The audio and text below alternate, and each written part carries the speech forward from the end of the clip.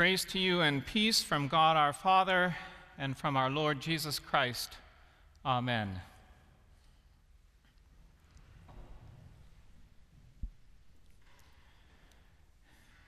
Dear brothers and sisters, we Lutherans often speak with great pride of the first Martin, Martin Luther, and the second Martin, Martin Chemnitz. And in this place, some even speak of a third Martin, probably the most martial of them all, Martin Charlemagne. But our beloved Martin Luther was not really the first Martin, and simply saying his name should remind us of that fact. You see, yesterday, November 10th, was the anniversary of Martin Luther's birth. The following day, November 11th, 1483, the young baby was baptized.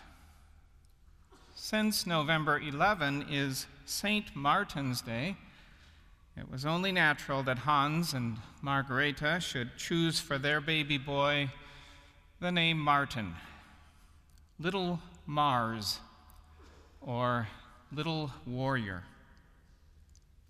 So today we join our hearts and voices with the people of God around the world in celebrating the memory of this 11th of November Martin, the Bishop of Tours. Martin was born sometime around the year 316 in what we today would call Turkey, but he was raised in Italy. Neither of his parents was Christian. Martin's father served as a military tribune in the elite forces stationed at Pannonia. Yet when Martin was only a boy of about 10 years, already his great desire was to receive baptism and to devote his life to the service of the church. His father had other plans for his little warrior. A few years later, an imperial edict was issued that required all sons of veteran soldiers to be enrolled in full-time military service. Through information supplied by his own father, Martin was arrested and taken in chains to enter full-time military service. Rather than despair of his hope to spend his life serving Christ, the 15-year-old Martin sought ways to serve his officers and fellow soldiers in patience and humility and love. His biographer tells us that Martin was more monk than soldier, even at that early age. Through his service, he won the respect and admiration of all who knew him. One bitter, cold winter night in northern France, the young soldier Martin chanced upon a poor man at the city gate. Many people had already died that year because of the cold, and here was a man with barely any clothing to protect him. Martin watched as person after person passed by, with ears deaf to the beggar's pleading, eyes blind to his need, hearts colder even than the wind chill. What could Martin do? He himself was wearing only the uniform provided him by the army. He had already given away everything that could be given away to help others. He had only his simple soldier's cloak to protect himself from the cold. Turning his sword into a weapon of compassion, Martin cut his cloak in half. He gave one half to the poor man and kept the other half for himself. Some of the bystanders began to laugh at this young soldier who looked so utterly ridiculous, trying to cover himself in half a cloak. Others, however, were cut to the heart, for they had more than enough to wear and easily could have shared what they had with this poor man without sacrificing anything of their own warmth and comfort. That night, as Martin slept, he had a vision of Christ. His Lord approached him wearing the half-cloak that Martin had given to the beggar. The Lord asked Martin if this was indeed his cloak. After Martin confirmed that, yes, that was half of it anyway, he heard his Lord say, "Martin, who is still only a catechumen, has clothed me with his robe." Well, what then should I tell you about this Martin who shared his cloak with Christ by giving it to the one of the least of his brothers? Should I tell you how the 20-year-old Martin, now baptized, appears before Emperor Julian, yes, the apostate, to ask that the emperor release him from military service so that he could become one of Christ's soldiers? Should I tell you how Martin lives and studies with the great scholar, hymn writer, and theologian Hilary of Poitiers? Or should I tell you of the many signs and wonders that accompany Martin's humble service? How he no sooner dismantles a pagan shrine than he replaces it with a Christian chapel? I think there's not enough time to tell you all the stories about Martin. If you'd like, you can read them for yourself in the life of St. Martin, written by his student and friend Sulpicius Severus. Instead, let me tell you about his office. Yes, his office. I'm afraid I've given you such an alluring picture of Martin that some of you may be tempted to request that Martin supervise your vicarage or internship.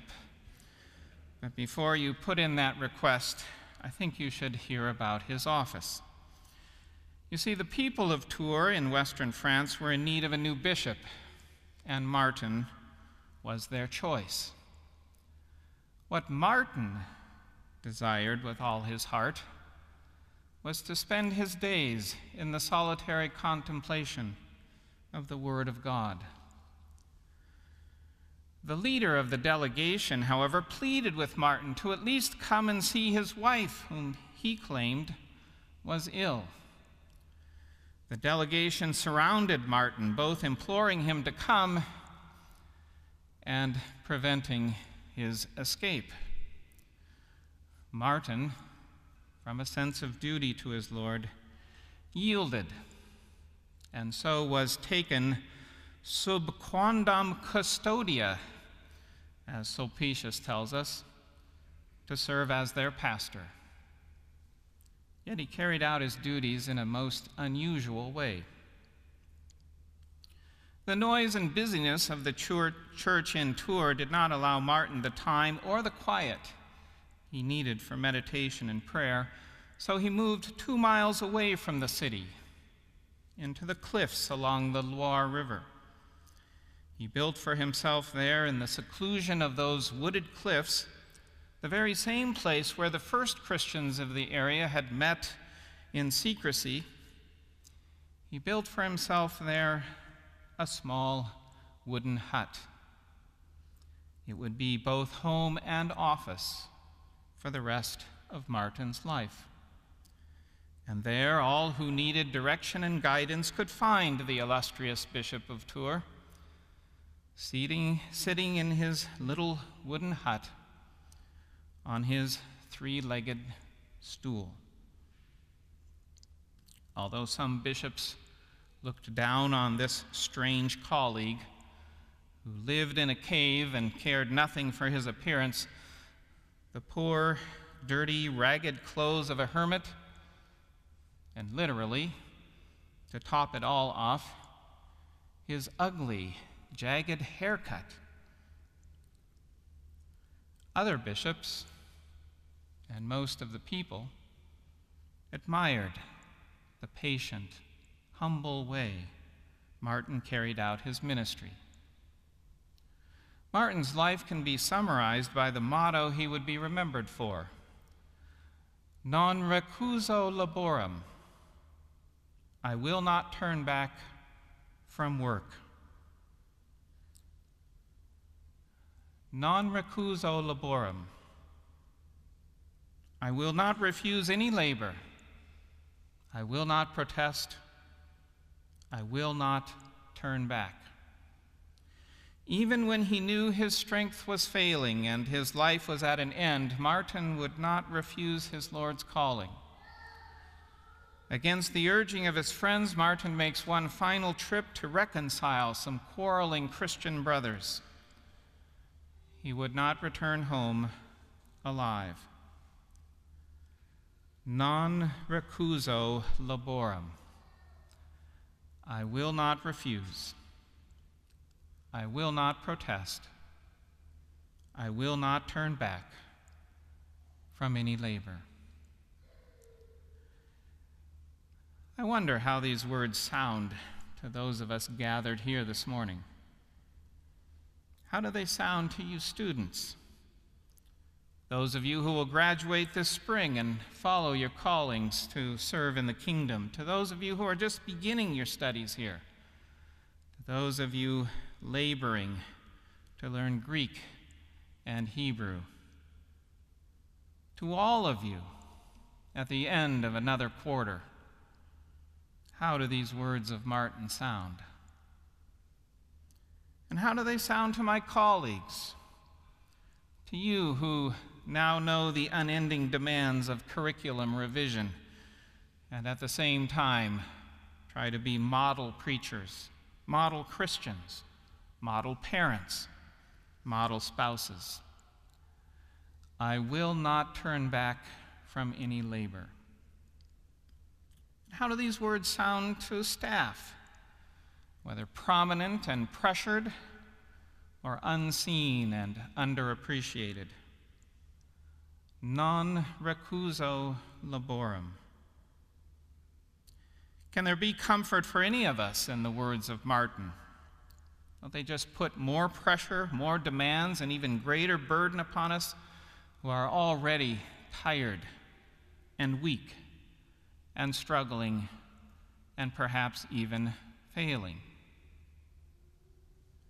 What drove Martin to such tireless and self-sacrificing service? Where did he find the strength to continue when he was weak or beaten or defeated or dying? This is the lesson Martin has taught me, and this is the reason I've asked you to join with me today in celebrating his memory. I think that Martin never forgot the vision of Christ wearing the other half of his tattered soldier's cloak. I think our Lord taught that young soldier a great lesson that night. Martin would refuse no task of service. He would not give up, not turn back, because he knew that there, in the need of his brother and sister, he would find again his Lord. Again and again, Martin must have seen the same face of his Lord there in the leper, there in the paralyzed young girl, there in the proud bishop, there in the fierce and hostile pagan. Martin could not turn away from any person in need because he knew that in that person he would meet again his Christ, the Lord whom he loved. Martin's friend has written that no one ever saw Martin enraged or excited or lamenting or laughing. He was always one and the same, displaying a kind of heavenly happiness. In constant service, Martin found himself constantly in the presence of his Lord. Again, Martin's friend has written, "Never was there any word on his lips but Christ, and never was there a feeling in his heart except peace, piety, and tender mercy." Martin knew very well the sort of master he had been called to serve. The story is told that the devil himself came to tempt Martin, and on one occasion he appeared to Martin in royal splendor, dressed in a magnificent purple robe, wearing a crown of gold and precious jewels.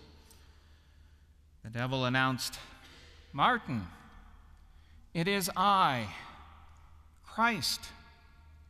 I am about to descend again to the world, but I wanted to show myself again to you first. Worship me if you recognize me." Martin was silent. The devil challenged him a second time. "Martin, why do you hesitate? You see, now you must also believe. It is I, Christ." Martin, in the strength of the Spirit, answered simply, "When my Christ returns, it will be the marks of the cross that he will show me. By the signs of his suffering will I know him." Martin knew the glory of the Lord was in his faithful service, his humble suffering, his cruel death for the sake of mankind. Martin wanted to share in no other glory than the glory of his Lord. Now, every reference I've been able to find of our Martin to this Martin shows the admiration and respect that Luther had for his namesake saint. In particular, Luther used an example from Martin's life to illustrate the valuable things that can be learned from the saints of old. He retells in his own Lutheran style the episode from a letter of Sulpicius in which he recounts the final words of Martin. Having finished that prayer in which he surrendered to the will of his Lord, saying that if his Lord desired him to return once again to the warfare of this earthly life, he would not refuse, Martin beheld the devil standing at the foot of his bed. Martin boldly said to him, "Zia, quid tu histas, horrenda bestia? Nihil habes in me." Martin apparently spoke an odd mixture of German and Latin, at least when he was addressing the devil. "Look, why do you stand here, you horrible beast? You have nothing in me." That, Luther said, was a true word of faith. That is the sort of thing we should take from the stories of the saints. But many modern scholars dismiss these stories of Martin as useless, even offensive fables. Deep in my heart, I fear that there may be another reason for our modern offense at this ancient saint. It's not simply that Martin was said to perform miracles and that we cannot accept such miracles as historical today. I fear it is much deeper, much more serious. I am afraid that Martin shames us the same way he shamed the bystanders on that cold winter night in France. I am afraid that it may be easier for us to explain why there are no Christians like Martin among us today if we can convince ourselves that there never were Christians like Martin. May our Lord forgive us for turning back. May he forgive us, and may he grant us the vision of Martin. May he open our eyes to see him in the faces of our brothers and sisters and in their need. May he draw us to himself by calling us to them. And in our service, may we know that same heavenly happiness that Martin knew. And may it be said of us,